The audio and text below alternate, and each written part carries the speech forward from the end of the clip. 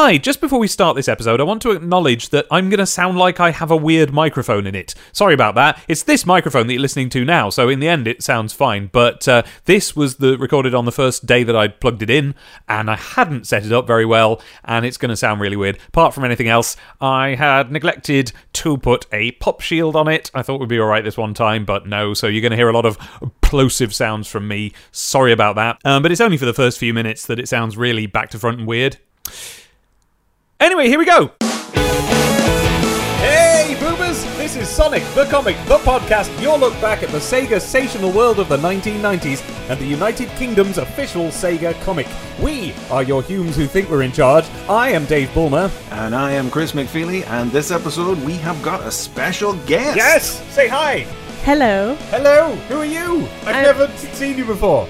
No, you've never seen me before. I just snuck in through the window. You're complete. I'm Abby. Complete straight. This is my wife. Hello. She's Abby. She is a colorist for 2000 AD. Yes. She's not here in that capacity. No. She's here because she's a big fangirl. I'm Sonic. a big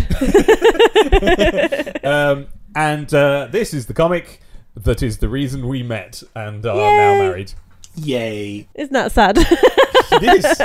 Oh no. So issue 7 of Sonic the Comic represents the start of the second age, the second era of the comic with, as the cover loudly proclaims, 2 mega new series. Oh, I'm sorry. Mega new series. 2 new mega series. I do apologize. Oh, beg pardon. Starting inside, we've got Streets of Rage and Kid Chameleon. Plus 100 Sonic 2 books to be given away free. And this is another no Sonic cover, so we have an illustration of the 3 characters from Streets of Rage. And let's pause there and look at this illustration. What a good one it is. It is. Yeah. I don't know what... I've been drawing cartoons from all my life, and one of the things they don't tell you about that is that you don't automatically learn lingo about cartooning, so I don't know what words to say about what's good about this, but it's real good. The lines are good. There's different line weight that really kind of stands out. There's the... I don't know. How do you know more words of drawings? I feel like it's very loose and very dynamic. There you go! Oh, those yeah. are very good drawing words. This very is loose and very dynamic. This is the work of Peter Richardson, who draws the Streets of Rage comic inside, and I suppose we'll be talking a bit more about his work when we get I there. really like it. I really like the inking on that. Oh, it's so nice. It's great. This is the best cover so far. Yes? Yeah. It hadn't really There's a nice occurred to me, Shinobi but one. Yeah, the Shinobi one is The very Shinobi nice. one is good. I don't know why I think this is better. It's just so... Something about the way I can see the materials it was made with, but that doesn't... It's not a detriment to the drawing because it's just so strong. I like it. It's a good one. And just before we move too deeply on, something I want to start doing at the beginning, because otherwise it's a bit of a heavy weight around the end of the podcast if I do it then, is to mention the back cover, which is usually just an advert, and I think that's nice as a bit of a time capsule, but today it's this lovely pin-up, an STC pin-up of just Sonic running along, and it's like a good drawing of him, and it's nice. Obviously, who in their right mind would cut the back off a comic to put it up on their wall, so that's not getting pinned up anywhere, but it's nice that it's there. Control Zone. So in the Control Zone this week, Megadroid essentially just walks us through exactly what we just said already. There's 2 new exciting strips starting this issue. Although something that I notice about his description here is that it actually reinforces something that we've been saying on this podcast up till now. His descriptions of the 2 new stories stress the fact that they are the origin stories, that they are adaptations of the stories of the games and not something that builds upon the games or something that you're expected to know about the games already. It stresses these are the origins of Kid Chameleon and the Street Fighters, which is basically the approach that all future Sonic the comic strips will take, as we've said in previous episodes. And then we have this little section that says Sonic goes scouting, and we have Sonic wearing his fanciest Hogwarts tie. That's what I was thinking. And holding his flag, which if you turn it sideways, it says BERF on it. It does. BERF. BF991? See, I read it as BERRF. I think it's it'll be something that scouts knew about. It'll be a very famous thing. Possibly, yes. You weren't a scout then, Dave. I was actually for friggin' knew it. for about 3 weeks. Oh. At which point I realised that I was too weedy and scared. Oh. And so I left. Because in our village, I'm not sure what scouts are supposed to be. In our village, it was Fight Club. I was never a scout. I wasn't interested in going outdoors. No, gosh. You were in a... I was a brownie for a long time. Yeah, you went on yeah. little outdoor I jaunts and things in the woods. I like being a brownie a lot. We did 2 trips away, but they didn't involve camping. They were weekends away in dormitories somewhere. Oh, that sounds fun. It was fun. Yeah. I've told you about the time that we stayed up late till midnight and really annoyed everyone in charge. No. We were basically in a sports hall to sleep. We had sleeping bags. What, just on the floor? So, yeah. That sounds So good. imagine about 50 small girls Yeah. who have brought sweets. And are supposed to be being quiet. And are supposed to be being quiet.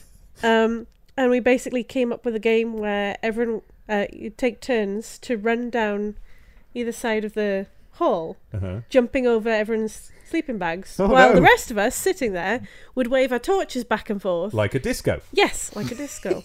And I have never seen anyone, like when Brown Owl came storming out of her room where she'd been sleeping to yell at us to shut up. I can't think of any other time I've seen a lady so mad at small girls. We were being incredibly noisy, even though we thought we were very stealthy. It was great. I loved it. The reason we're talking about scouts at all is because there's some kind of thing that they're doing with the Scouts and Sega where they're going to be giving out Sonic scratch cards with the chance to win Game Gears, Master Systems, Mega Drives, Mega CD. I would have loved to do some of these scratch cards, but I never got the opportunity. No Scouts showed up at my door with this. Yeah, it's Scouts selling the scratch cards, right? I mean, I think so. I don't know, it feels like there's a lot of assumed knowledge about how the Scout movement works in this text box that I don't... Yes, see, I'm imagining them coming round door to door, but I don't know. Well, let's find out. Okay, the Sonic Speed Challenge involves selling special Sonic the Hedgehog scratch cards to raise money for the Promise Appeal to help the Scout movement between the 18th of September and the 18th of December. Each Sonic scratch card will carry 3 questions on the theme of speed, reveal 3 correct answers, and you can win a prize. So no, it doesn't say that the Scouts are going to do anything. It's just going to benefit the Scouts. Yeah, well, I presume they would come around selling them. I mean... Or maybe, sell them outside shops or supermarkets or... Yeah, maybe. Scouts who take up the Sonic Speed Challenge, which is where they take part in special speed challenges within their local groups, such as setting new time records for typical scouting activities, like putting up tents, lighting fires, tying knots, and running relays, they can win a limited edition Sonic Woggle! I should have looked on eBay for the limited edition Sonic Woggle before we convened, but I haven't. I don't see any Sonic Woggles, sadly. I see what I believe is somebody who has homemade one here by bolting a Lego figure onto a Woggle. But yeah, for the American listeners, a Woggle is... Not just for them, I don't know either. Oh, you didn't know. No, a Woggle is a plastic clip that's used to hold a tie together as opposed to actually tying it. Yeah. A necktie. Yes. I had one for brownies. Did you? Yes. Oh. Yeah. Honestly, I thought it was just a Scouts thing. I thought it was something they were weirdly into rather than an actual necessary... I was quite proud of having a Woggle. Oh. Alright, well, feel free to have a Woggle whenever you want. Oh no! I spilled tea everywhere. Tissue, please, Abby. The Sega Charts. Jungle Strike and Micro Machines in at number 1 and 2, respectively, on the Mega Drive. We've seen reviews and news about them. No surprise to see them shoot in at number 1. Everything else is just basically bumped down a spot from before. With then Robo Aleste and Time Gal, which we saw in the review section a few issues ago on the Mega CD. I don't know what Robo Aleste is. No, don't know. Should have looked it up. Mega CD still only up to 9 titles at this point. We haven't clocked the full top 10 yet. No, but we're getting there. I suppose Nearly. This is it's better than I remember the early days of the GameCube. It was a very long time before game number 4 came out. Sonic. And this issue we've got Super Sonic, written by Nigel Kitching, art by Richard Elson, letters by Ella Tefell. Sonic and Tails are called in to help a disaster relief team clean up the Oil Ocean Zone. But when Sonic is ambushed by an Equus, I nearly said Equus, which is the thing where Harry Potter f***s a horse. Sorry, I'm sillified this moment. I'm going to have to dial back just a little bit. Okay, start again.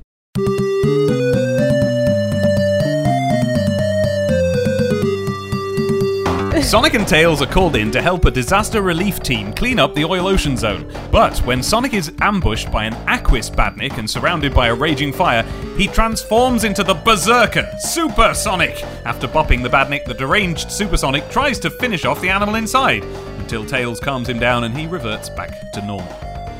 Well, here we go. Now we're talking. So much going on here. But number one, first page, first panel, kaboom. Right there in the credits, the reason Abby's here today. This is the first issue of Sonic the Comic drawn by artist Richard Elson, who would essentially go on to become, we've mentioned his name in previous episodes, the comic's defining artist. Yeah, and if you're not looking at this, reading along with us, listener, take it from me, there is a jump in quality this issue. Yes. The art in this issue is ridiculous, how good it is. Richard Elson, of course, it ended up being consistently one of the best artists on absolutely. the comic. And because we had him, we in the football team supporter sense, yes. STC was just one of the best drawn comics on the rack. That's it. For quite a lot of the time it was out. But he doesn't start out weak. This issue's art is so far above what we've come to think of as normal. And he will only get better from this. Is already great, but he'll only get better. But I think I want to be a bit more specific. Richard can draw and colour, a bit better than the others so far. But what really makes this stand out as a change of quality is, I think, sort of the level of thought put into the what would be a good word for it? The direction here, camera angles, that sort of thing. This is the first time we've seen a Sonic strip with as much imaginative energy put into its art as Shinobi. The storytelling as well. The storytelling. There's a good word. The storytelling it's an interesting thing, because, and again, this is another Nigel Kitching story. And Nigel Kitching's written 2 issues previous to this, and in each of them, we've talked about how he basically came in and blew the doors off with his own big ideas that would carry forward into future issues that would inform things that would be identified as iconic elements of the comic, and the portrayal of Super Sonic as Sonic's Mr. Hyde, his Incredible Hulk. That's all Kitching, as far as we know, right? We know that didn't come out of Stay Sonic or anything. So that's and I remember this even from when I was a child. When I read this, was the sense of thrill and excitement I had at this idea. Yeah, but also the disappointment that I had that it's only, as normal, it's only a 7-page strip. Oh. And Kitching hits this strip in particular with a really, really strong sense of cinematic, well-paced storytelling that builds up to the reveal that means Sonic transforms on page 5, does some supersonic stuff on page 6, and then turns back on page 7. It's all over very quickly. True, it is, but doesn't Nigel pace it well? That's my point. Tying in with the art, the story has probably more than any previous issue, really, in those first 5 pages at least, got room to breathe and stage its action in an exciting, dynamic way that really builds up the story. Yeah, so what we've got a writer who can write comics well, and that's not just, the dialogue's good. It is the pacing, it's making sure you know what can fit on one page. Paired with an artist who's just incredibly capable of delivering that in a way that, there's none of the little questions we've had about some of the previous things in previous issues, like sometimes we've said, like, well, how was that person knocked out between panels and why are they over there now? There's none of that. It's very, very clear what's going on all the time. This jump in quality did not need to happen. The comic was fine before. I don't know whether Richard Burton, the editor, not the actor, hired Richard Elson deliberately to improve the quality of the art, or whether this is just how Richard works, even on something that, frankly, barely matters. We're fans of STC, but it didn't matter in the big picture. And either way, this was the moment STC really just established itself as something that was going to be very good, regardless of whether you were a fan of Mega Drives or not. This is the dream team. No need to stress it. Kitching and Elson together were the creative team who would define Sonic the comic and its direction right up to the very end. They're why it's something still worth talking about now, why Yeah. we've spent our lives remembering this as something we not were fans of, but remain fans of. Yeah, if these two guys had never come together, there's every chance that this comic would never have taken on the identity and the popularity and the longevity that it wound up having. Yeah. It really can't be understated, the significance of this issue. And it's like, to have that, and then also for the third Kitching story in a row to be straight in there introducing something that would also be an iconic identifying aspect of Sonic the Comic's unique take on Sonic the character, the Mr. Hyde Super Sonic. It's seriously next level stuff so early on. This is the first time I ever recognised an artist from something else. Oh, really? So Because you read his Turtles already. Yeah. So you're Yes. looking at this going, it's the Turtles guy! well, I was reading it and I remember very vividly seeing the panel, see Sonic getting hit here, the way Rich draws the We're mouth. looking at page 3 now, Yeah. with Sonic being blasted from behind by the Badnik. And I just thought that's really familiar. And I remember pulling out my old, the British prints of the Archie comics, and then they would alternate between the British issues and then the Archie ongoing story. And I found him, and that's the first time I knew an artist's name. Really, is when I found Rich in there. was it? Yes, I think it was mine as well. I don't think I've ever known the names of people who made my Yeah. comics up till this point. And this was the point at which, okay, I was older, so maybe that's part of it, but I just needed to know who these people were. I needed to understand the continuity between these things. I mean, this comic is why I ended up becoming a cartoonist, definitely. Yeah? This issue? It was the start of it. Yeah. The little details that he put in. And I don't even think Rich was a Sonic fan. No, he was a Mario guy. He was a Mario guy. But the little details, like on that first page, just look at how he's drawn the plane. Yeah. He's got the little symbol on the back there. He's got the little Sonic written in. I don't know who Red is, but he looks cool. Yeah. I like how Rich draws like incidental characters like that. He knows how to match the style. We've talked about Yeah. this in some previous issues where some artists can't quite do it, but he's making it work. The oil ocean zone looks great. The Badnik looks great. What a little jerk. He's just hovering around being a complete tool, just like they are in the games, following you about. It all looks great, and Super Sonic looks great. I love it. I just want to... Chris won't know this, but we do have... It is signed by Richard, this Oh, one. hey, look at that. Yeah. And on the Nice. bottom. And then Nigel's at the bottom. Oh, look at that. You can tell he was the writer and not the artist. So, let's go through the story and see what we can find. So the fire is being tackled at first by what appears to be human firefighters, but then one takes off his protective helmet and he's a lion called Red. Or at least he's wearing a badge that says Red. I don't think anyone actually calls him that. Sonic does later on. Yeah. And that's funny, isn't it? Aren't the animals of Mobius small and fluffy other than Sonic and Tails? Is this the first instance of sort of other tall animal characters in STC, of which there will be Yeah, more I moving think I would forward? say so, yeah. It's not a Yeah. perfect match for the style or anything, but it's certainly a better match than we've seen in previous issues, definitely. Well, it fits together and there's an element of deliberateness about it. Before, it was just like, today we're having some Disney animals, today we're having some Sega animals. This is like, here is another kind of guy that could exist in this world, and it just fits. It fits his style well, it fits the style well. I love the Badnik when Sonic says, "Don't dare come at me from the front, eh?" And the Badnik says, "Of course not, I'm not stupid." Yeah, he's great. Again, it's writing Badniks as like little grumpy people. I really like that approach. I love that bit when he sets the oil on fire. Then later, and he goes, "Frying tonight." And then we have a Sonic death fake out. Sonic is standing in a pool of oil. He's standing in the oil ocean, if you will. And the Badnik shoots fire at it, and it looks like he has died in that. And that this is where in this issue we get Super Sonic from. There's a death fake out, and then in the blaze outbursts this giant apparition that is the yellow Sonic. Now, if you don't know, so in the games, Super Sonic is just, if you collect all the Chaos Emeralds by doing the special zones, and you get 50 rings, you can turn yellow, and now you're faster and invincible. Both Nigel and Richard have transformed him here, because Nigel has turned him, as you said, into a Mr. Hyde.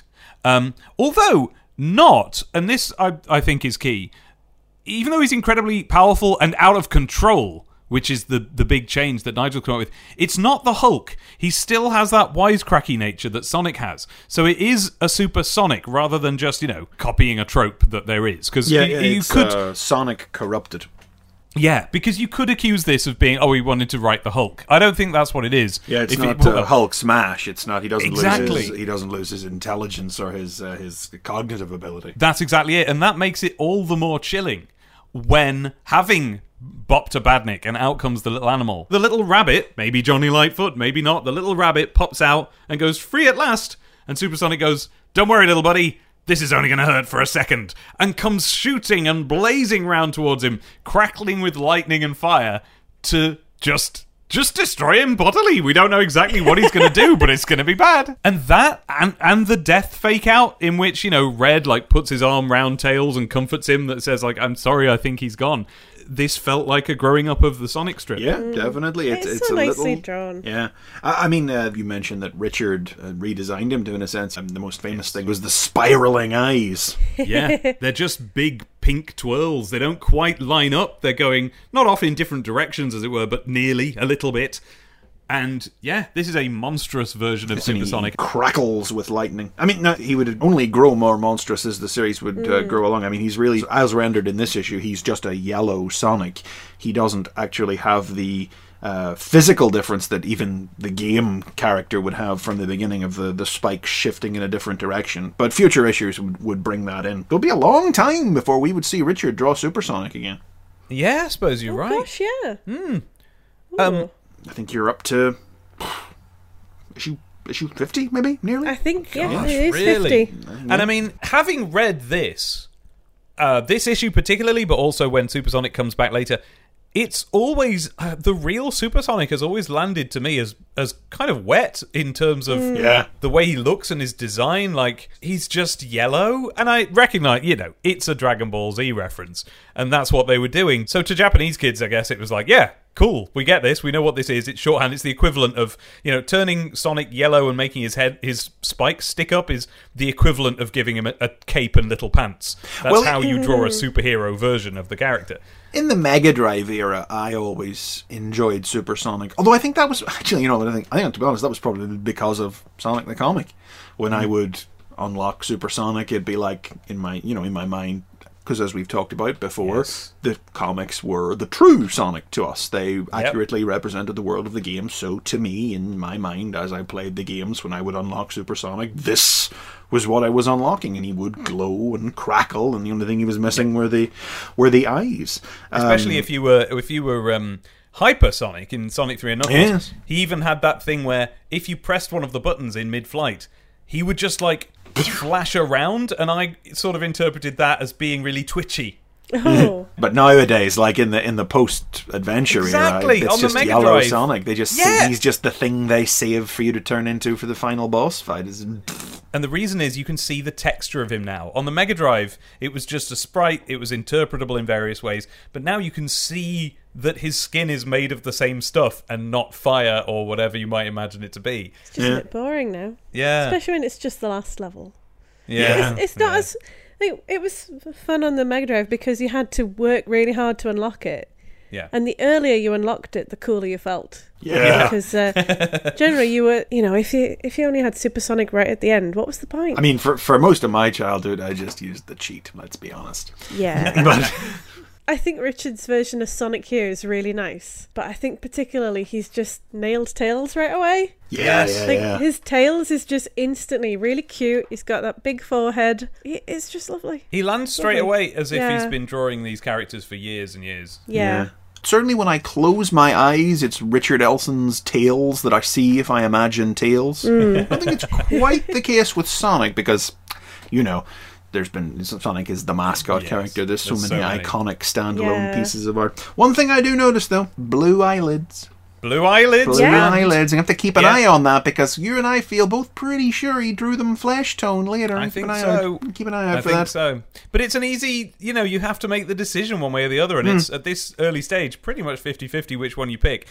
Yes, he's also drawing the spikes a bit differently than we would do later. He's got two definitely on the head, one definitely on the body, and one that kind of is on the body more than on the head, which doesn't shake out as the two. But hey, first go round, it looks so natural. It looks just right. Look, you can see one of the little cannons from the Oil Ocean Zone. Yeah, the little round background cannon things that that pop you out. Shot around by. That's it. This is a meticulously referenced issue, isn't it? It also seems like it's really thought it out and expanded it into a three-dimensional world in a way that he's no put other... it all together as a real place. In a way that no previous issue has put all the elements together. Normally, it just amounts to like a loop in the background or some spikes or something, but here it's like...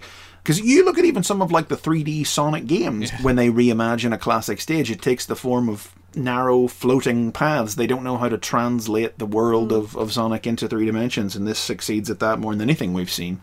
Yeah, it's amazing to look at. It is the Oil Ocean Zone. Yeah.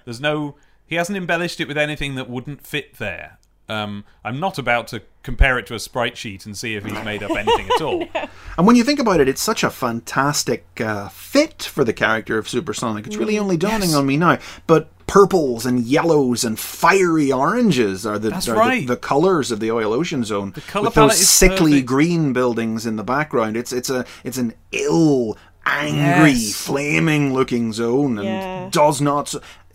I want to say one of the Sonic poster mags did another Super Sonic story that might have also been in the Oil Ocean Zone. Although I do remember that the cover of it, again, had a flaming orange background. Right. Huh. There's one more little art detail I just want to bring up Yes. that's really nice, and I've always liked this. Right on the last page, just the little bunny cuddling up to Red, hiding behind Red's leg there. Oh, yeah. It's just so nice. That's nice. I mean, yeah, this thing is full of lovely little details. Yeah. And so this being the Richard Elson debut issue, obviously we're mostly going to talk about that. I'm gonna sing some Nigel praises, though. Yeah. We've got some lovely turns of phrase here. I do like when Super Sonic blasts out of the... And he comes blasting through fire. That is Super Sonic's introduction. He comes blazing through a fire, grinning and swirling and going rah. And Red says, "What on Mobius is that?" Now... We haven't had much mention of Mobius up till now. Have we definitely had it at all? Oh, I'm sure. I'm pretty sure. Like the tag on the first issue said, like, it identified the story as taking place on the planet Mobius. I think we've had it in captions, like on the planet Mobius, Sonic this and that, but they don't mention it a lot. And here it is, just dropped as like casual as you like. We all just this is Mobius, and of course by this time as readers, either reading just the comic or Stay Sonic as well, or just generally being interested, we're all the instruction book. settled into the fact that this place is called Mobius, and here it is. This is just that knowledge that you went into these stories with because you'd played the game and you knew Sonic from being a mascot character, and you read the instructions or whatever, and you knew these things. Yeah, and between that and the fact that this story is about Super Sonic, the Oil Ocean Zone, this is Nigel making sure that he's writing for this series rather than just any. Say, he's taking the components that this comic has and he's making them pop, and he's making them into the thrust of the story in a way that fits together cleverly.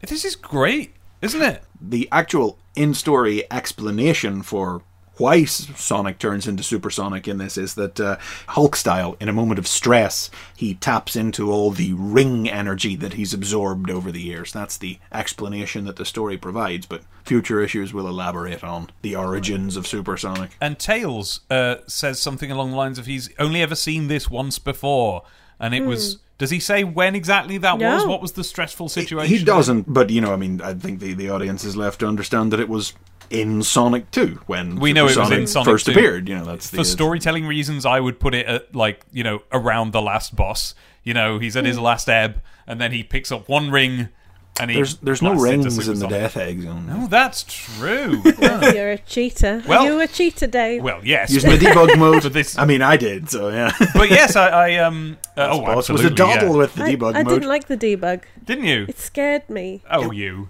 Yeah. What was scary about it? I don't know. It was messing with the game in a way I didn't like, and I was very unsettled by games going wrong back then. I did find it a little odd as a concept. All I ever really did use it for was to make rings to turn myself into Super Sonic after doing the cheat to make Super Sonic. Do you remember when the debug mode was sort of still a new thing we didn't know much about?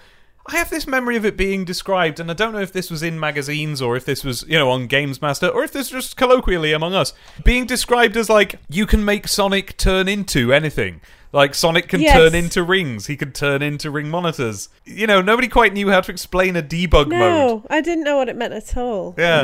I just thought through some weird video game magic, you just messed with it, and I didn't like it. I thought it would break the game. I was pretty scared of games back then. Like, Sonic was when I started to settle down a bit, but... Well, if you think about it, the whole thing starts with a voice of people shouting at you.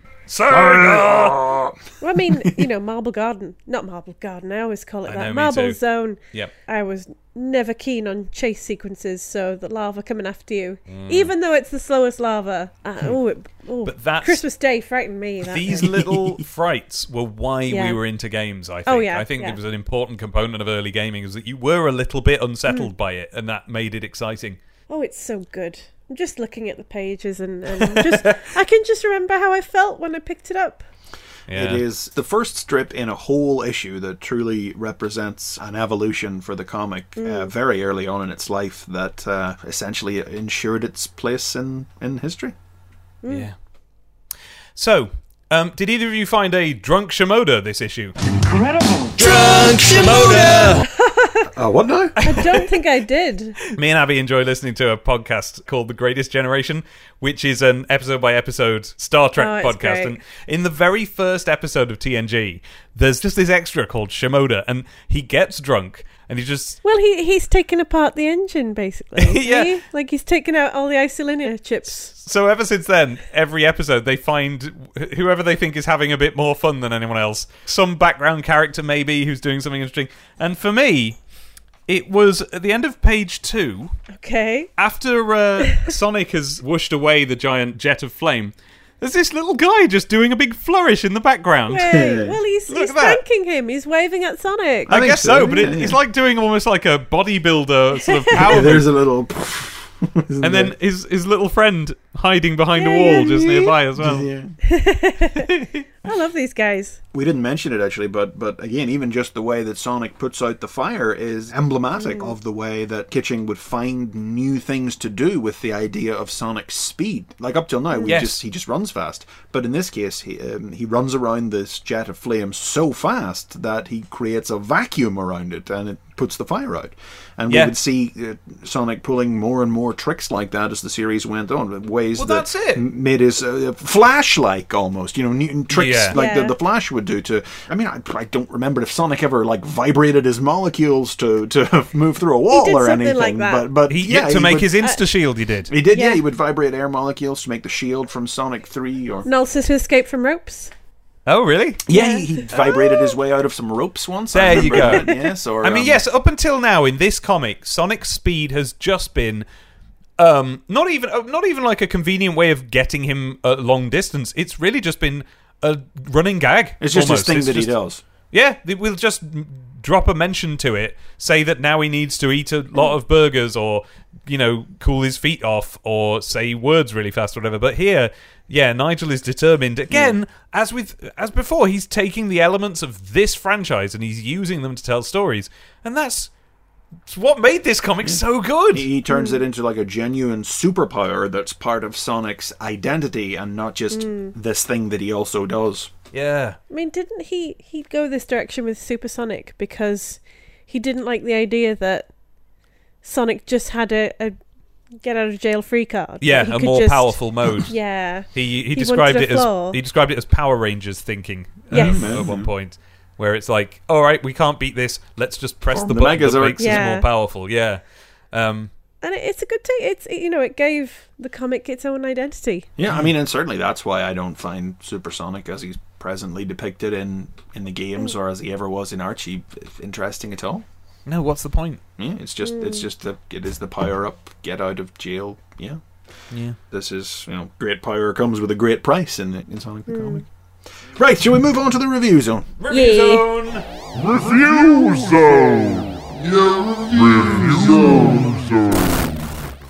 And we've got a Shinobi 3 review, treating its readers quite personably here, I thought, admitting that, yes, other magazines beat them to the punch reviewing this one, but explaining that it's worth doing again, because the game has been almost completely rewritten. Which is interesting because, yeah, I guess that must have happened sometimes. It probably still does, but at least now we understand that games change right up to the minute, whereas back in the day when it was literally printed to like a physical piece of hardware in the form of a cartridge, we did sort of assume that if anyone had played it, it was going to be exactly what would land on our shelves when such a thing did happen.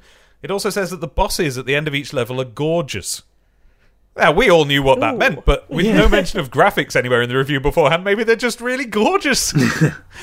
Again, strange sum up in the boxes, you know. Raves, great new play touches in the latest of a superb series. Graves follow in the Shinobi style of play. Yeah. So it's like, is that like I a guess they're just soft trying way to of say saying it's it's too more of the similar. same? Yeah. Frankly, I'm far more interested in the Make My Video NXS for the look Mega at CD. this. Yes! I looked some of this up, and what it is that you are directing a music video, or rather, you're like, making a playlist, essentially, of clips. But you're not just doing that. You don't just have, like, raw footage of the band In Excess. Does anyone remember that band? I remember the name, but I can't swear that the reason that I remember the name isn't because I read it in this issue. So, like, I don't know. It sounds like it's a load of rubbish, but the thing I just love. All is right, that the, Mr. Old Fash from Basingstoke, no bad's No, winner. I don't mean that the band sounds like a load of rubbish. I mean the game sounds like a load of rubbish because, again, the Graves section of this review is not really a game. Is literally what it says. So, I had a look at parts of this, and yeah, between the putting together of the video, they've tried to pad it out by, and it says this in the review, by having some girls playing pool or something. House rules. You've got to control the table to pick the music, and we're playing till somebody out there makes the ultimate In Excess video. Start suggesting that they'll maybe date you if you're good enough at making a video for In Excess. Really? If you can do better than that, I'll show up in a whipped cream bikini. And, I don't know if it's stated so explicitly, but there are these two guys, and you can see them in the picture at the top there. Well, almost. Just about, yeah, they're quite compressed. And they are like... Actually, I quite liked their performance. So they're stood there going like, oh, whoa, and they're trying to date these girls or something, and... but if you do the video badly, maybe this always happens, I don't know, but things start going wrong for them and they'll fall over or get into fights. Certainly the one on the right there, he gets punched by somebody at some point. I think the girl, he says something pervy at her and she punches him and he falls over. Hey, babe. Here, one sweet little pastry. How about let me put some sugar on your bun? And Gunstar Heroes is the third review on this one. Another one I didn't play, but that I know from reputation is generally considered one of the top Mega Drive games, isn't it? Is it? I certainly know it's meant to be good, and I've seen that some of the animations are lovely. I think I've watched it. It's on our collection, I believe. Is it? Yeah. Oh, well, let's have a go. I like the Raves and Graves for this one, because Raves is unbelievable palm sweating, heart-pounding action, and then the Graves is non-stop action. Okay. Pick one. Non-stop action. Make up your mind. It's non-stop. Just some advert! Just a page of advert! Just in brief, we do have a page advert for Micro Machines. I feel like we've covered that thoroughly. I never played it. You never played Micro Machines? I never played Micro Machines. Golly heck. Even though I know you're a fan of one person who's in it. Are you aware of this? No. You know Violet Berlin is in the game. Oh, No! that's right! Yeah. Oh my about gosh. that. One of my earliest lady crushes. Yeah. Oh my word. I love Violet Berlin. I didn't know that. She was one of the drivers, yeah. That's right, yeah. Aw. Little sprite of her, I remember that now. Yeah, so she gets a little cartoon sprite. She's That's called Violet, I awesome. Oh my god, I bet she loved that. Actually, it was Micro Machines 2. Kid Chameleon, Part 1. No subtitle on this series. This becomes the running theme as far as I can remember going forward, at least for first installments of things. Kid Chameleon, Part 1, written by Michael Cook, with art by Brian Williamson and colors by Steve White and letters by Ellie DeVille. Hoping to get to know Susie, the new girl at school better, video game expert Casey heads to the local arcade, where the new virtual reality game Wildside is making waves. After Susie's escorted into Wildside by Casey's nemesis, Brad, Casey follows, only to find himself trapped inside the game, where the virtual reality seems very real indeed. Mumbling to himself, Casey inadvertently says the magic word, chameleon, unlocking the strange new power he's going to need to survive Wildside. The power to transform into super-powered warriors. I looked up Michael Cook, the writer here, and it's difficult. It's such a common name. It's difficult to find out what he's done. He's done, 2000 AD, the usual stuff. The interesting thing when you Google him is it says Michael Cook, author of the Quran. Probably not that Michael Cook then. No, there's a far more modern Michael Cook than the one who wrote the Quran. The creative team on this one, again, it's some seasoned 2000 AD professionals. And it shows. I think absolutely. This is a very 2000 AD comic, this strip. I don't know what it is about it. Something about the tone just hit me as 2000 AD. The fact that it feels a little bit like I'm dropped into something that's already going on. Oh yeah, I mean, the story begins in medias res, where we have Casey inside Wildside already, and then flashback to show how we got here. I mean, to be honest, I had to go, as I was reading it, I had to go back and count the number of pages. But it is only the standard 5-page strip. When I say seasoned professionals, I mean, this is a creative team that really knew what they were doing. There is so much crammed into this. Absolutely, it really comes across. This is great. Kid Chameleon was always one of my favourites, and I'm glad to see, going back and reading it again, that I was right. It is great. And part of why it's great is that it's one of the grown-up feeling ones. I think with this issue, we've really just landed 2 feet in what feels like an older kid's comic. Yeah, we've aged up a little. Now, there was a time later on where I think they dialed back on that a bit, and they went in for definitely a few more younger kids things, and I, at the time, being an older kid, resented that. I take that back now. It's like, yeah, sure, give the kids their Sonic. But at the start, they were definitely going for a range of ages. Yeah, it was a perfect marriage of two different things, because here you have the 2000 AD brand essentially covering Sega, which was... at the time advertising to the audience that the PlayStation would later. And it was the older brother audience. And this comic was for the younger siblings who wanted to be like the older brothers. The 2000 AD pedigree is probably most on show by how much it is that it's able to communicate in the course of its 5 pages, because there's an art to it. It's something that a lot of British creatives coming up in the world of 2000 AD learned much more so than American creatives in their 20-page stories. And you can see when you look at it, how dialogue heavy it is, with narration boxes from Casey that don't ever crowd out the pages or panels, but communicate a lot of information.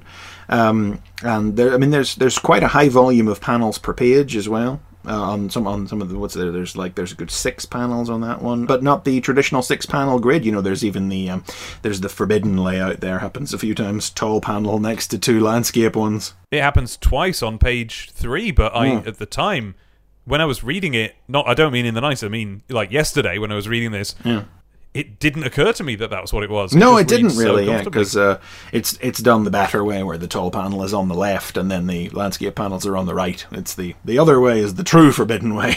So if anyone is either jumping in and this is your first episode of this that you've listened to, or we just haven't adequately explained it before, 2000 AD is a comic that basically had been running for a long time and was like, I don't know, it was like the mine that British comics creatives had been chipping away at and learning their craft. And its brief stories really forced writers to learn how to cram a satisfying amount of story into a very small number of pages. And the artists to be able to, when presumably the writers would occasionally overstuff their scripts, to put all of that across.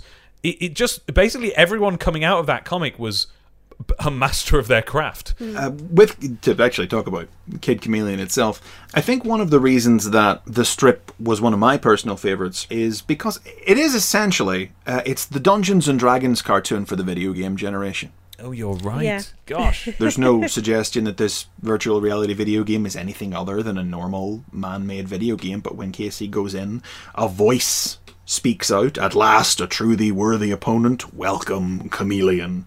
And he can't get out, and the world changes around him, and everything's real. It's just personally speaking, like I've always loved and continue to love today stories that toy with the idea that that the fantastic and the terrible is just there, just out of reach. You know, it's just like it's just hiding in the places in the world that we can't see, just round the corner, just round, you know. And so Kid Chameleon always really grabbed me like that. We've talked in previous issues about the sort of archetypical 90s cool that Sonic the Hedgehog represented, and Kid Chameleon is another embodiment of that, with his glasses and his leather jacket and his skateboard. He's just the advert guy, isn't he? I guess so. Yeah. I mean, yeah, they're all the same guy, aren't they? Here is the cool dude of the 90s. Although the funny thing is that the story chooses to not take him in that direction as a character. That's right. Presented as being the video game recluse who stays in and plays video games and doesn't know how to talk to the girl, and there's the big guy called Brad. Yeah, who you just automatically like. I had to go back. Like, he's all neck and hair flop. It's very American, but it's not American. Because the characters do all very clearly speak British slang. Yeah, there's no way you can, like, voice over this in American. But I did have to flip back and make sure that Brad wasn't wearing, you know, like a Letterman jacket. Like something so quintessentially thick-necked American jock, quarterback, bully, Flash Thompson-y. I mean, he pretty much is. He pretty much is, but he's not. You know? I don't think I've ever met a British Brad. Have you? I never met No. Don't think I've ever had a Brad. No. It is itself a very American thing. Yes, it's.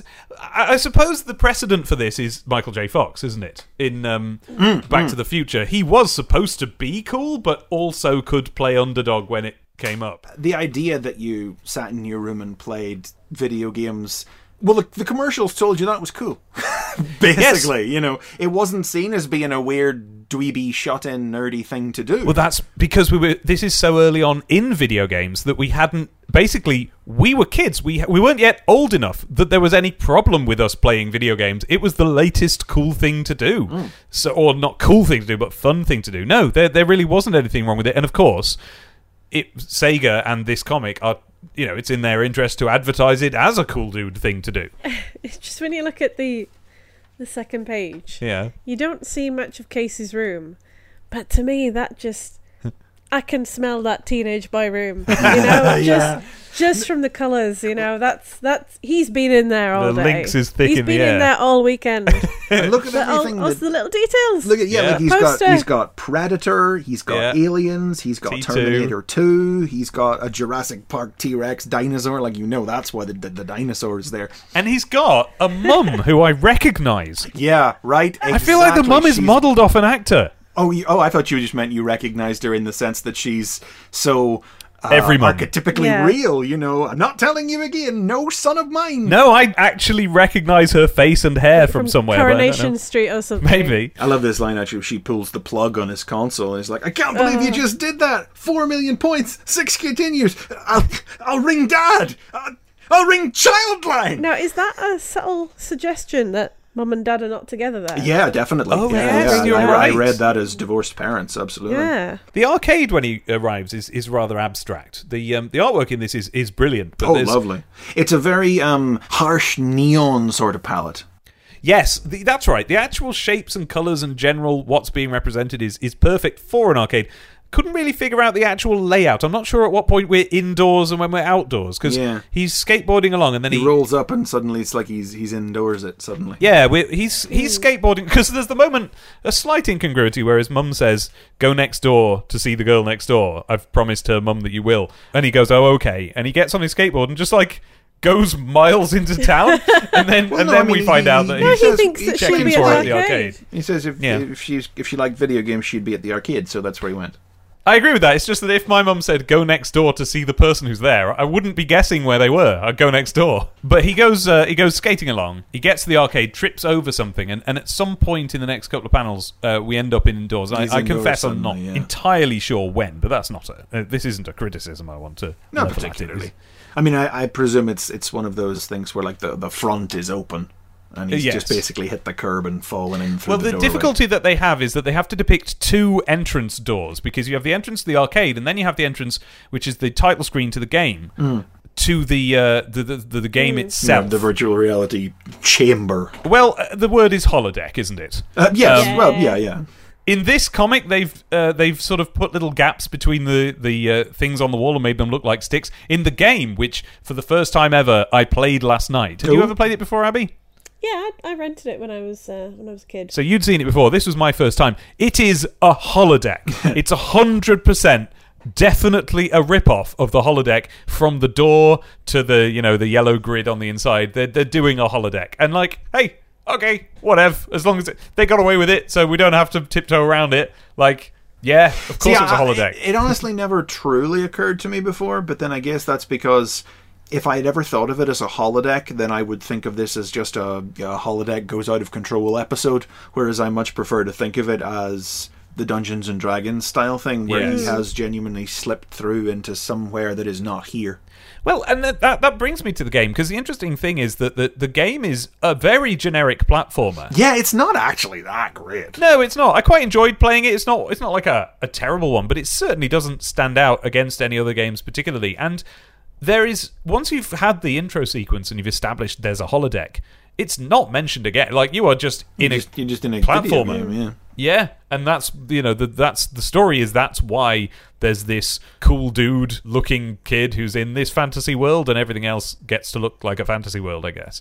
But in it, yeah, you've got Mario blocks in the sky, very much copied from Mario, right down to exactly how they work. And one of the power-ups you get out of them is helmets, which when you put them on turn you into a variety of different characters which have different special moves. In this comic, it just sort of comes upon him, doesn't it? He just turns into the samurai at the end. Yes, he's got to say chameleon.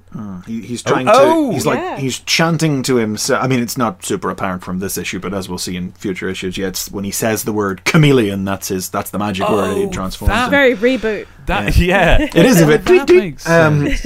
So he says it there, and the reason that he says it in this comic is because he's just been called chameleon, and he goes chameleon, and that does it. Well, he's mumbling to himself. He's trying to. He's mumbling to himself like a mantra to try and just remind himself that as dangerous as all this stuff that's attacking him seems, he's trying to convince himself it's not real. Like it's not real, just an illusion, like bits of glass in a kaleidoscope, like the skin of a chameleon changing colours. So not real kaleidoscope, not real chameleon. Yeah. Chameleon. What's happening? Yeah. This ninja samurai, who we will find out next issue, is called Red Stealth. I remember that. Oh, will we? God. Drawing that last panel is so cool. Oh, I copied this panel and made a little poster that I put on my wall. Oh, cool. Oh, yes. I don't blame you. Look at all the Kirby dots blacks. and he don't look that cool in the game. No, you do not. Gotta say. No. I mean this guy could show up in Shinobi. Yeah. This comic strip just took I hadn't played the game before I read the comic strip, so in my case it's more like the game wound up not living up to the strip, but what the strip did was it took everything that was in the game and it just gave it a glow up. Well, this is the thing. I mean, the strip is very little to do with the game. I mean, they've just come up with a better idea here. Well, it's the same conceit as the game. Kid goes into video game, but it provides the backstory, why he's there, who he is. You know him as a person and as a character, you know. Well, I would say that the approach that they've taken to it is similar to what you would do if you were writing the movie. Yeah. Rather than what they've done with some of the other strips in this and Sonic, which is, make comics of the thing. I just want to point out that we'll see Steve White a lot more. Is this Steve White? He ends up doing a lot of colouring later on for STC. Yes. For a lot of different strips. He filled in to do Richard's colouring at least once. A few times, I think. Yeah. And I think he coloured Nigel Kitching a few times. Before we move on from this comic, I just wanted to know if Abby had noticed the guy on page 3. Which guy on page 3? Top right. Oh yeah, he's wearing a Red Dwarf shirt.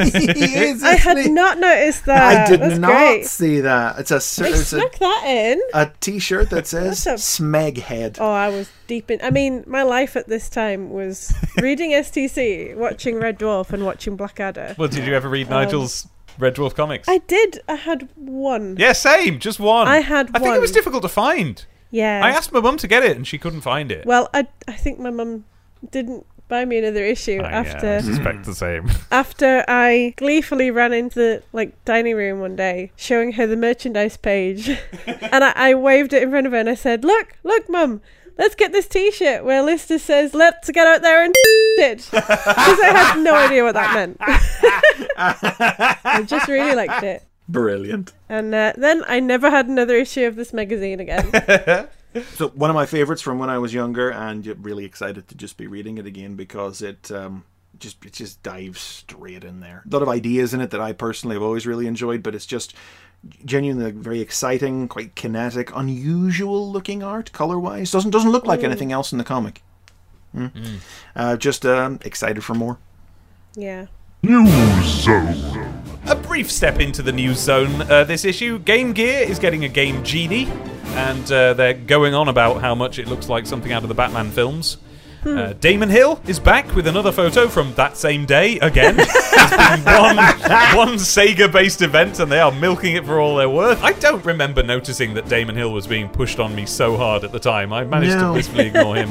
So we've got yet more Mega Drive controllers here, and this time... they don't seem to be Mega Drive controllers, though, do they? They work with the Mega Drive, but those coloured buttons seem to indicate... Yes, there's 4 different coloured buttons, and they mentioned that it might work with... What is it they say? Inferior? Inferior and some other inferior game systems, yes. Yeah, the Logipad is the world's first games pad with closed micro switches. Well, I'm sure that I knew what that meant when I was 11, and I'm sure that mattered to somebody. But, there was space that needed filled and copy they'd been handed. Not only did I not know then, I don't know now, and I've asked around and nobody knows. 2.5 meters of cable, though, I understand that. I understand numbers. I like that. Oh, good. I'm glad somebody does. I don't. These controllers don't exist. What we're looking at is concept art. Yeah. The one with the arcade-style joystick is some kind of, CG mock-up. The more classic-looking controller, that's just a drawing. Just a drawing, yeah. The Logipad. It's a nice drawing. It's very sketchy, lots of watercolours. It kind of looks like, a design of a, I don't know why I think this, but a car or a trainer. They look a little bit see-through. Yeah. Oh, yeah. It looks like it's going to be one of those little bit see-through type ones, certainly. And we've got news of James Pond 3, oddly named Operation Starfish. Starfish with a 5. Starfish. Instead of the S. Star 5. Which makes you think that it's the 5th game, but it isn't. It's the 3rd. Once again, he's fighting the evil Dr. Maybe, which I now get for the first time. I got it back then. Enigmatically, they end on... Watch for the unbiased STC review. Yeah, that's a bit weird, isn't it? That's a bit YouTube commenter. It's a little bit, yeah. I'm sure they'll review it using only facts and logic, but... it wasn't as good as 2. It wasn't? Oh, no. Well, this is the thing. I never played James Pond 3 or indeed 1, but 2 was a huge Amiga staple that literally every Amiga-owning kid had. I got 3 for Mega Drive, and I was very excited about it. Really? I played it a lot, but... I don't know, something about it didn't have the same annoying personality that made 2 really fun. Well, I looked it up, and apparently this game was going to follow on from James Pond and the sequel RoboCod. This one was going to be called Splash Gordon. They should have, they didn't. They should have, yeah. And finally, new releases. There's a list of things that are going to come out in specifically September. And it begins with Christmas is coming, brackets, I'm not really sure who they were aiming that at. Yeah, that's very much a parent statement for the parents, isn't it? Yeah. Next page, amazing but true, Tony Takushi's amazingly got hold of some copies of the book he wrote. What? At this point, I must have become aware that this book was STC affiliated. This is the book we've talked about in previous episodes. This is the one that I got, and I talked about it as just something I remembered getting, and I don't remember knowing it was STC connected at all, but I must have done, because it's been all over the place. Cool, I clearly didn't read any of this bit of the magazine back then. I just skipped the reviews, skipped the news, went straight to comics. Skip the reviews, my darling. Well, we've got We've got a double page spread of adverts. We've got the Sonic 2 competition, but the rest is adverts. There's a Sabutio advert. Yeah. Not just Sabutio the game, but where you can buy add-on characters that are better for taking corners or something. Oh, and at £1.70. That's sweet. And then an advert for Paperboy too. So yes, this is a very skippable double-page spread here. So let's skip it. Streets of Rage. Streets of Rage. Part 1, written by Mark Millar, art by Peter Richardson, letters by Tom Frame. Hotel by Travaglio. When Axel Stone, one of the last good cops in a city gone bad, is left near death following a punishment beating from crooked officers. Fellow cops Max Hatchett and Blaze Fielding quit the force in protest to take the fight against corruption to the streets. Tipped off by the chief of police, a crime boss known as Hawk has a personal interest in stopping the two. And if that summary don't generally just sound like a little bit more grown up? There is no distinction between the tone and the way this is written and an issue of Daredevil or something. Oh, yeah.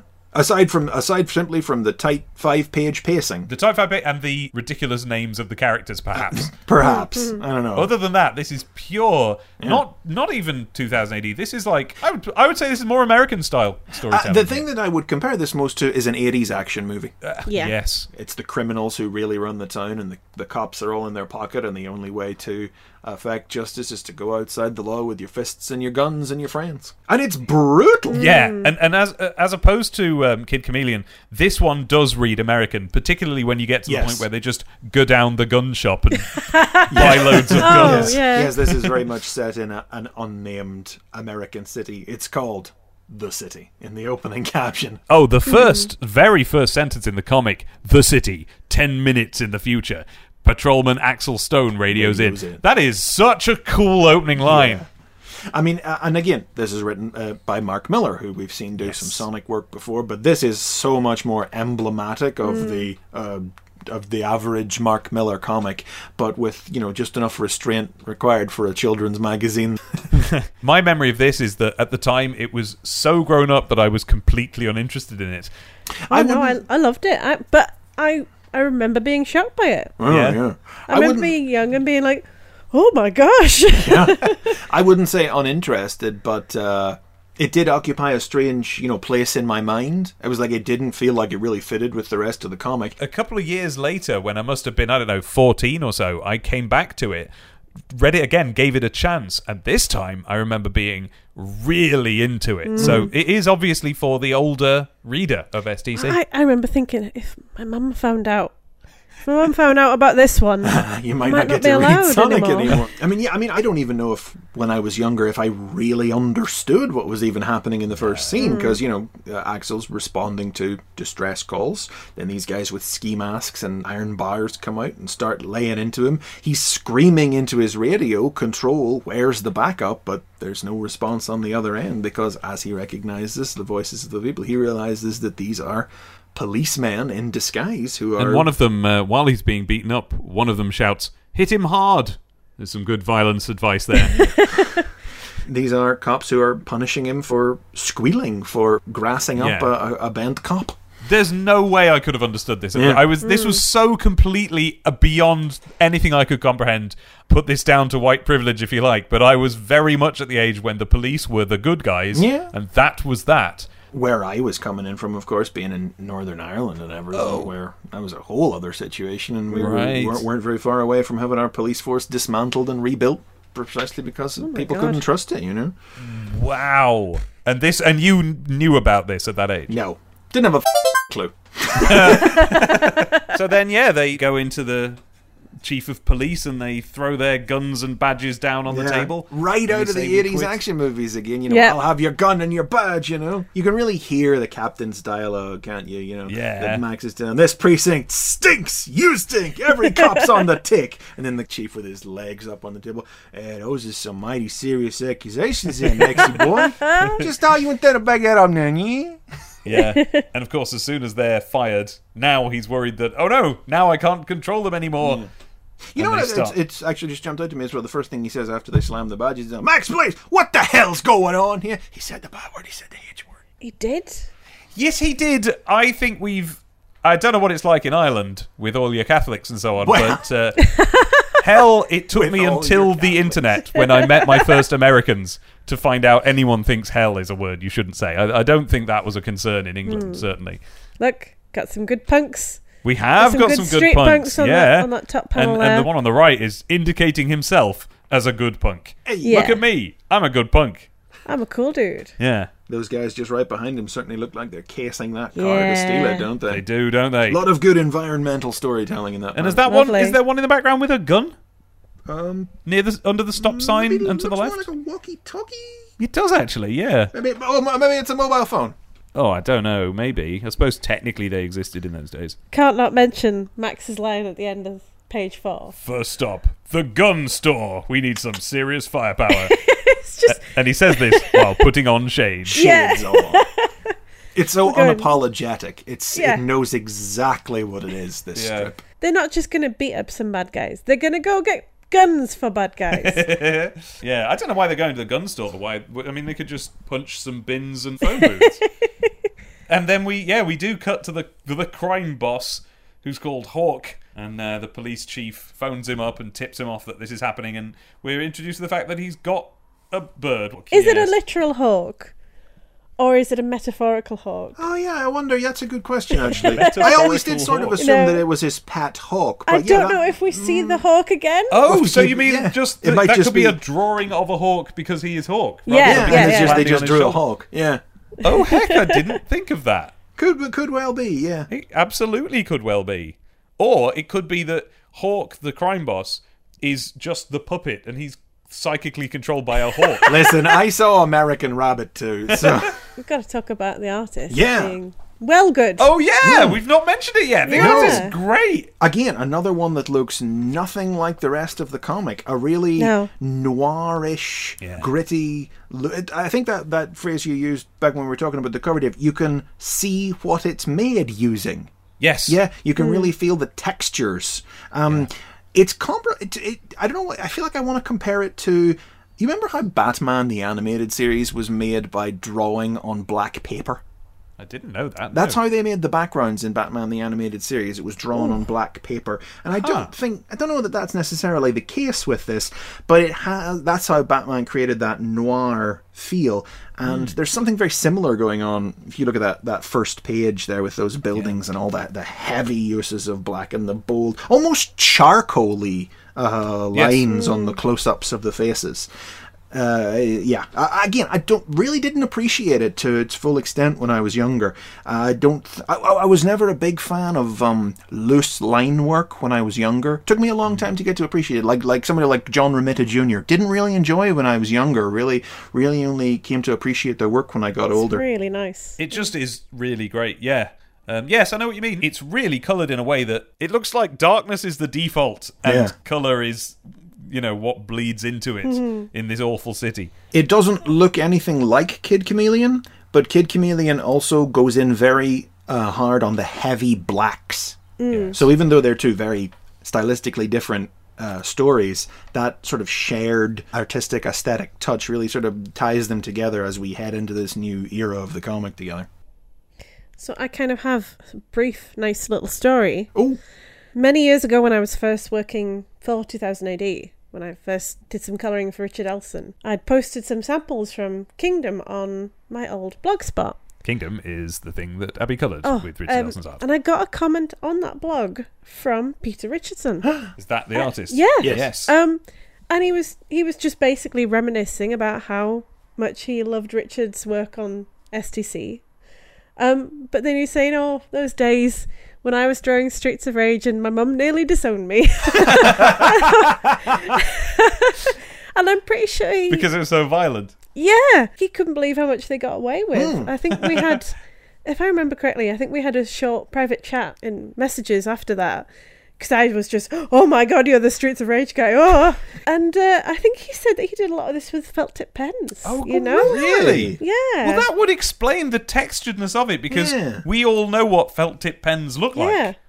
But I mean, it looks like it must be sort of mixed. Yes, I'd say so. Look at the trousers of the guy who's kicking him on page 2. I imagine there's a lot of mixed media, because sometimes it feels like there's a bit of work over with, coloured pencil maybe. I wonder if he was drawing on a page that wasn't much bigger than it shows up in the comic, and that's why we get more of a textured look here. Yeah, it could be. It's really nice though. It's great. Oh yeah. I loved it. I mean, it's an asset to the art, not a drawback. So if I was him, I would do that too, whatever it is. So that's my cute story, my brief interaction with the guy who drew this, who is very cool. It's not quite so pronounced in this first chapter where we get like a hail and we get a bit of punishment beating, but the stuff that this strip will go on to do. Streets of Rage is right on the line. It's just barely a comic for kids.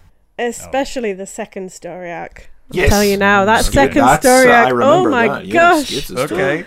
Yes, there would be 3 separate Streets of Rage stories Yeah. altogether, and a poster magazine, I think. I think the third story was by Nigel. As It well. was, yes. Yeah. Mark Millar was long gone by that stage. There's one last thing I want to say. There's a character missing here. There is. And that's a bit of a shame. It is. The one black member of the cast of the game Streets of Rage is just completely omitted from the story. Doesn't exist. Correct me if I'm wrong, and I may well be wrong. Go on. Wasn't Skates a Streets of Rage 2 character? We are not talking about Skates. No, we're talking about Indeed, his he big was. brother. In Really? Streets of Rage 1, there was a playable black character That was who Adam. isn't in this comic. Oh, well, so he wasn't in the sequel then? No. No. Oh, well, I guess that's the reason then, isn't it? He was kidnapped in the sequel. Well, you were trying to save him. That's why his little brother gets in. I guess I must have only ever played 2. Well, I guess this is another instance. It's like where Golden Axe was technically following on from Golden Axe 2. Yeah. The idea here is that they've got the cast of Streets of Rage 2 minus Skates because he's wasn't a cop and wasn't part of that story. So they've I didn't know that character existed. It would be interesting to find out exactly what led to this being made, because I agree, they probably were given Streets of Rage 2 to mostly reference. And then had to back formulate it. Yeah. So Streets of Rage definitely was one of the top 5 all-time Sonic the Comic strips. Non-Sonic. Just some advert! Just to pay your members! It's 25% off computer games. Just one more reason to open a live cash account with Midland Bank. Oh. Now defunct, I believe. And but what's interesting here is that the way that they've illustrated it is with various circles containing screenshots from games. There's a bit of what's the helicopter game called? Desert Strike. There's a not Streets of Rage, but something like it. One of them. That is Streets of Rage. It's the first one. Oh, is it? Yeah. It doesn't look like it. There's a bikey game there. I don't know if that is that Road Rash. Don't know. And there's a bit of Monkey Island there, Yay. which is interesting. That Monkey Island was one of the go-to games. But something interesting about that, it is not a screenshot. It's a painting. It's a drawing, isn't it? Yeah. These are all recreated paintings made to look a bit like screenshots from Mega Drive. Or that's from really games. nice. Weird, right? That is a little weird. They probably just didn't want to photograph the TV screen. Like we were That's talking the only about way you before. could get him back then. So here's what you can do, kids. When you open a Midland Live Cash account, you get your own Live Cash card, which gives you instant access to your money from more than 6,000 cash dispensers throughout the country. You also get a pack of discount vouchers, and for once, they're for things you'd actually want to buy. They'll save you up to £11 on many of the top Sega or Amiga games. Hence Monkey Island. They'll save you £5 on any Playhouse or R-Price video. They'll save you money on all sorts of things, from pizzas and cinema tickets to clothes, CDs and cameras, and if you're over 16, they'll get you your first BSM driving lesson free and save you £3 off the next 5. Now, that's what we call a savings account. That's 3 issues of Sonic the Comic paid for right there. I definitely never read that advert. No. It It would have occurred to me to glance at it. It doesn't even look like it's for the readers of this comic. It's like it's just put in there. This is how we'll get the kids. Yeah. Q-Zone. Not a lot going on in the Q Zone this time. Micro Machines, Kid Chameleon, Mickey Mac, Cobra Command. Never heard of that one. Well, we do have that old chestnut, if you hold a button in the slot machines in the Casino Night Zone of Sonic 2, then you'll win it. Yeah. I have not been able to determine whether that was actually right or if that's just confirmation bias or what was going on there. It's a bit of a whole bee to catch the Pokemon. Yeah. Well, it felt like it worked. It did feel like it worked. I'm pretty sure it did work, but it could have just been that was like how often it was rigged to win anyway. Because it doesn't matter, does it? It's not like you're gambling. I like that there's no pictures of the Casino Night Zone. I know, Good right? point.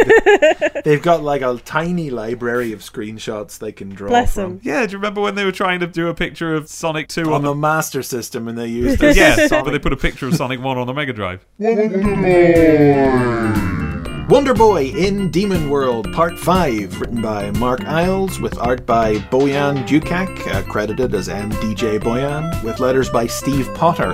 Shion straps down his demonically infected arm, and with the infection spreading over more and more of his body, heads down into the depths of Grimomen's pit castle. Captives line the walls of the pit, all slowly being turned into demons like Shion is, and when Shion reaches the bottom and confronts Grimomen himself, the Demon Lord vows that Shion will also become part of his demon army. Oof.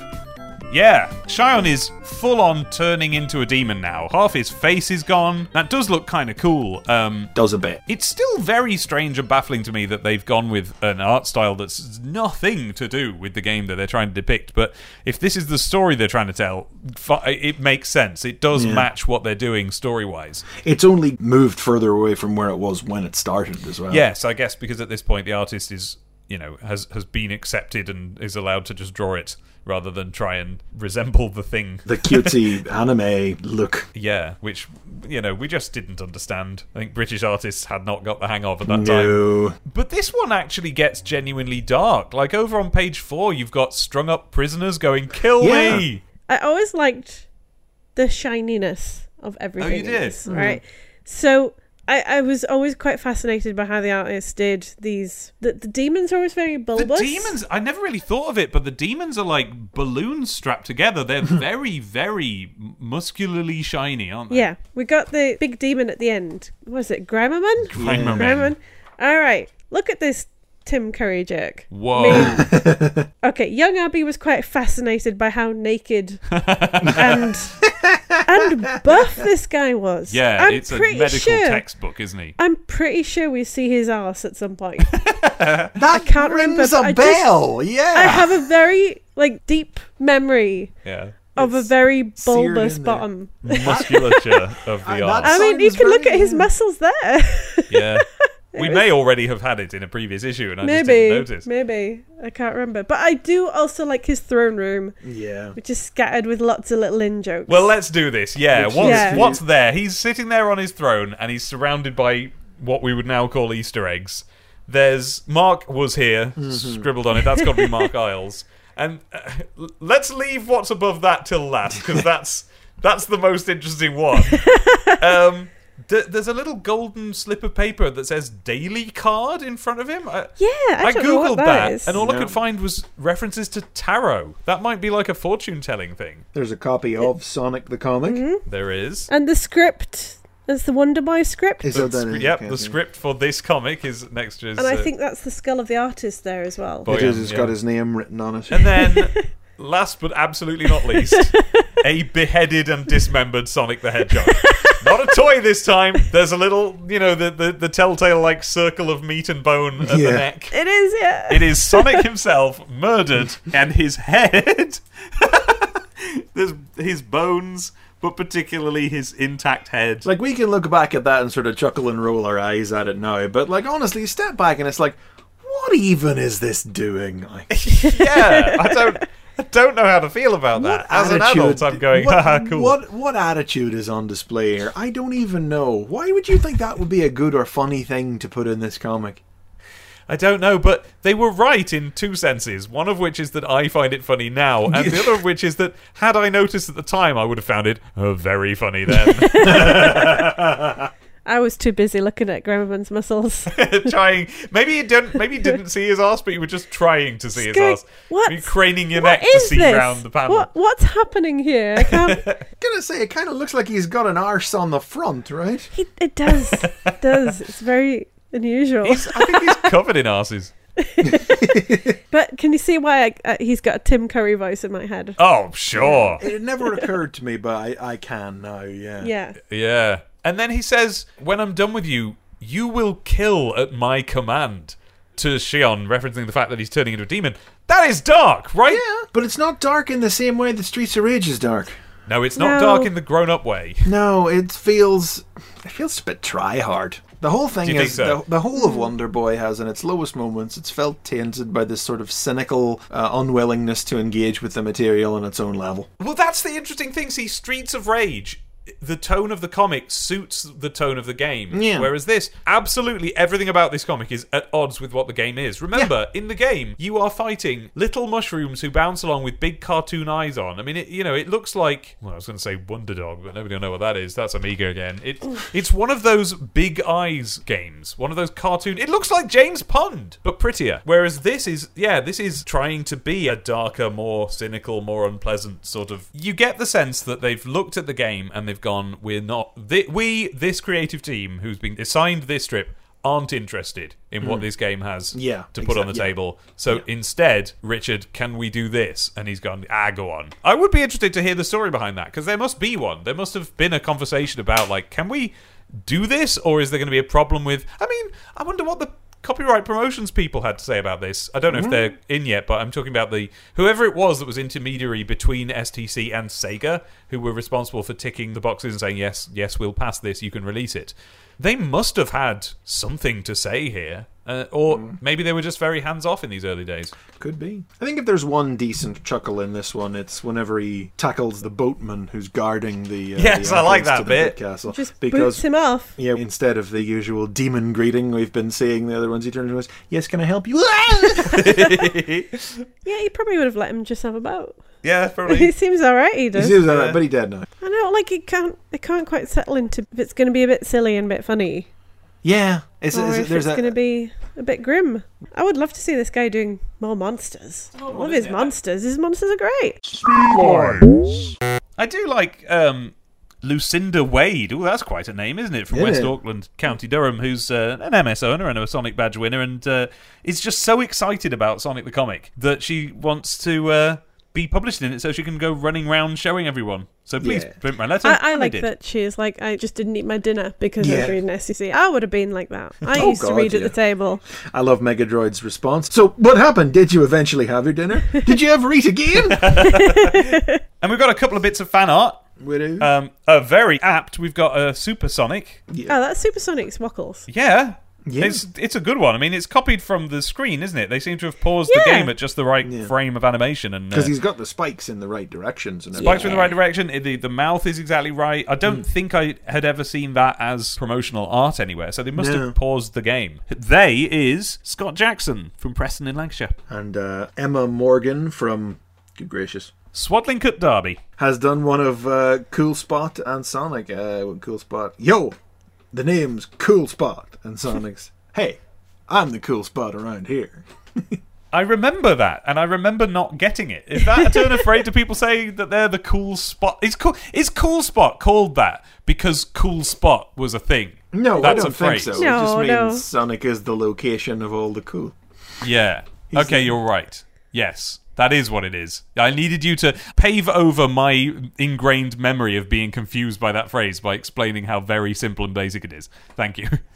There's a bit of a dilemma posed here by John Thompson from West Bowling, West Yorkshire, Sonic Badge winner. DSTC, which should I get for Christmas? Should I ask for a Game Gear, a Mega Drive, or a Mega Drive 2? Please tell me which is the best value for money and which has got the widest range of games, also good but cheap games, because I only get £5 per week. £5 a week? I know! £5 a week? Luxury. I remember when I went up from 50p to £1. I do. God. I don't have 50p. I tell you what I had.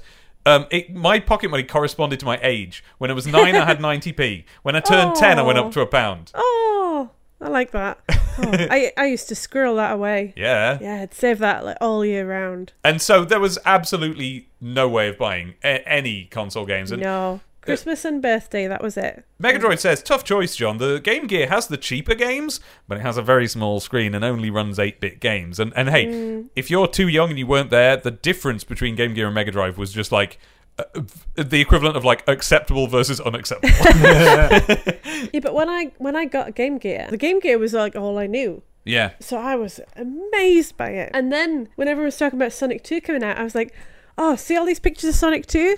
That's going to be on my Game Gear, that is. Yeah. So I genuinely thought that's what Sonic 2 was going to look like. Dear. And then I slowly figured out what a Mega Drive was. Hey, It took a very long time. I've been there when I was looking at the back of a Spectrum game and looking at the Amiga screenshots on the back of it going, wow, this looks good. Was that a Dizzy game? It was a Dizzy game, yeah. Oh, no, it wasn't. It was Chucky Egg 2, actually. But I enough. was there for Dizzy Games. That's Yeah, why I yeah. was in that shop. The Mega Drive, says Mega Droid, is more expensive, but has a huge range of top-quality 16-bit games, which are more pricey, and the Mega Drive 2 isn't even out yet. I suggest you talk nicely to whoever is buying your present and see what they can afford. Any other boomers out there got any advice for John? I'm struggling because, like... Yeah, you're not going to be able to buy Mega Drive games, John. But you're not going to want Game Gear games because they're all trash except Populs. Yeah, it's a Mega Drive. You got to go with a Mega Drive and just wait for birthdays and Christmas. Just wait for birthday. It's what we did. Just like the rest of us. Yep. Yeah. Sorry. It's fine. John, Don't worry if about you're it. out there, do get in touch and I let hope us you know got a what Mega you Drive. went with in the end. We say it like a joke. I mean it. Yeah, Get in yeah, touch. yeah. I want to Anyone. hear from you all. Anyone who's ever written into STC, get in touch with us. I think I did have one of those Sonic 2 pins when we pre-ordered Sonic 2, you know. Oh, is that where they came from? Yes. I never knew because I Yeah. got mine off mic. Oh. Yeah, we were at our Leavers Do party when we were 18 years old. that's We were in so fancy nice. dress. I went as a freak. I had a fez on and a cape on which was written the words "point and laugh at the freak." I like that. That's as much effort as you could put. Yep. Because those are things you just had in the house. I had a duster for a tickle stick. Yep. And Mike went as some kind of scientist, and he Okay. had a name badge. And I said, "Oh, how have you pinned on the name badge?" And he went, "Look at this." And it was his Sonic 2 pin. And I Aw. said, "Mike, how much for the badge at the end of tonight?" He said, "Dave, I am giving it to you at the end of tonight." Oh, that's why Mike's great. He's a good one. I don't know where my Sonic 2 badge ended up. Well, I know I lost we've got the backer. mine. It is on my curtains at home. Oh, I still don't understand why they haven't done a Sonic and Knuckles pin Logo. like that. Yeah.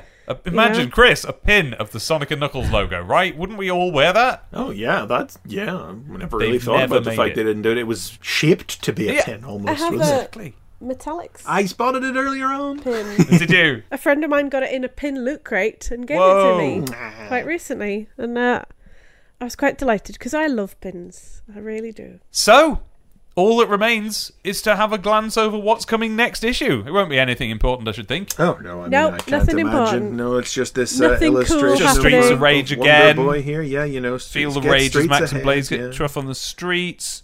Kid Chameleon again. Fields of Screams. I like a Wow. nice pun, but yikes. Wonder Boy, Cheyenne versus Grimomen, the fight to the finish. Actually, the illustration we see here is the cover to issue 9, and not the cover to Yeah. next issue. Oh, okay. Yeah. But issue 9 is the final part of Wonder Boy, so there are only 2 parts of Wonder Boy left. Only. It is okay. a few parts longer than your average Sonic the Comic strip. And then probably what? Some Sonic. Oh, yeah, it's Some just Sonic, some just old thing. the Let's story have you've been a- waiting for, the origin of Sonic the The origin of Sonic the Hedgehog. Don't be a loser. Order your copy now, 95p. The affordable comic. The affordable comic. Sizzling your way Saturday, September the 4th. Yay.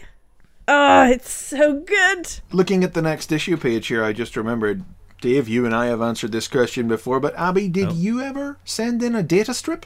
I did not. No. I did Because you wouldn't cut up your comic. not. No, I remember taking out posters by mending back the staples. Very careful. Yes, we observed that on one of the other issues. We could tell you had removed the The only poster. other thing I really did was add blood to some early Golden because it wasn't quite gory enough for my weird 11-year-old brain. I was very obsessed with blood and gore back then. Were you? Yeah. Oh dear. In what? Everything. I remember like having sketchbooks where I was like, what would it really look like if Sonic fell on spikes? Oh yeah, we all do that. I don't know. I just had a weird No, it gruesome doesn't look like phase. Chris ever drew that. That's quite a face. I was probably reading Deptford Mice at the time, which introduced me to the idea of really gruesome deaths happening to cute characters. And Great. look at you now.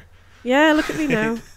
Well, I mean, to be fair, straight on to 2000 AD. Yep. That does track. Yep. Oh my! I mean, if people listening haven't seen Richard Elson's work on 2000 AD, oh, it's so good. It's real good. He's really, Yeah. really good now. Oh, he gets to draw some big giant bugs. I mean, he was always great at doing they- that sort of sci-fi and monsters and He things. gets to draw some muscle bums in that. He draws some muscle bums. Oh my word. I haven't told him what I think of the muscle bums he draws, but he's lovely. He's the nicest person ever, and I still get shy. So that was issue number 7. So if you want to follow us on social media while you're waiting for issue number 8, I am Chris McFeely on Twitter and YouTube. I am Demon Tomato Dave on Twitter and YouTube and Twitch. And I'm at Abby Ryder on Twitter. Our opening theme is Synchronize by Sonic the Comic, the band. We have been Sonic the Comic, the podcast. Phrase! I normally look at the comic and see what it says on it, but it just says 2 new mega series start inside. That's not very good. Just say bye, boomers. Bye, boomers! Bye! Bye!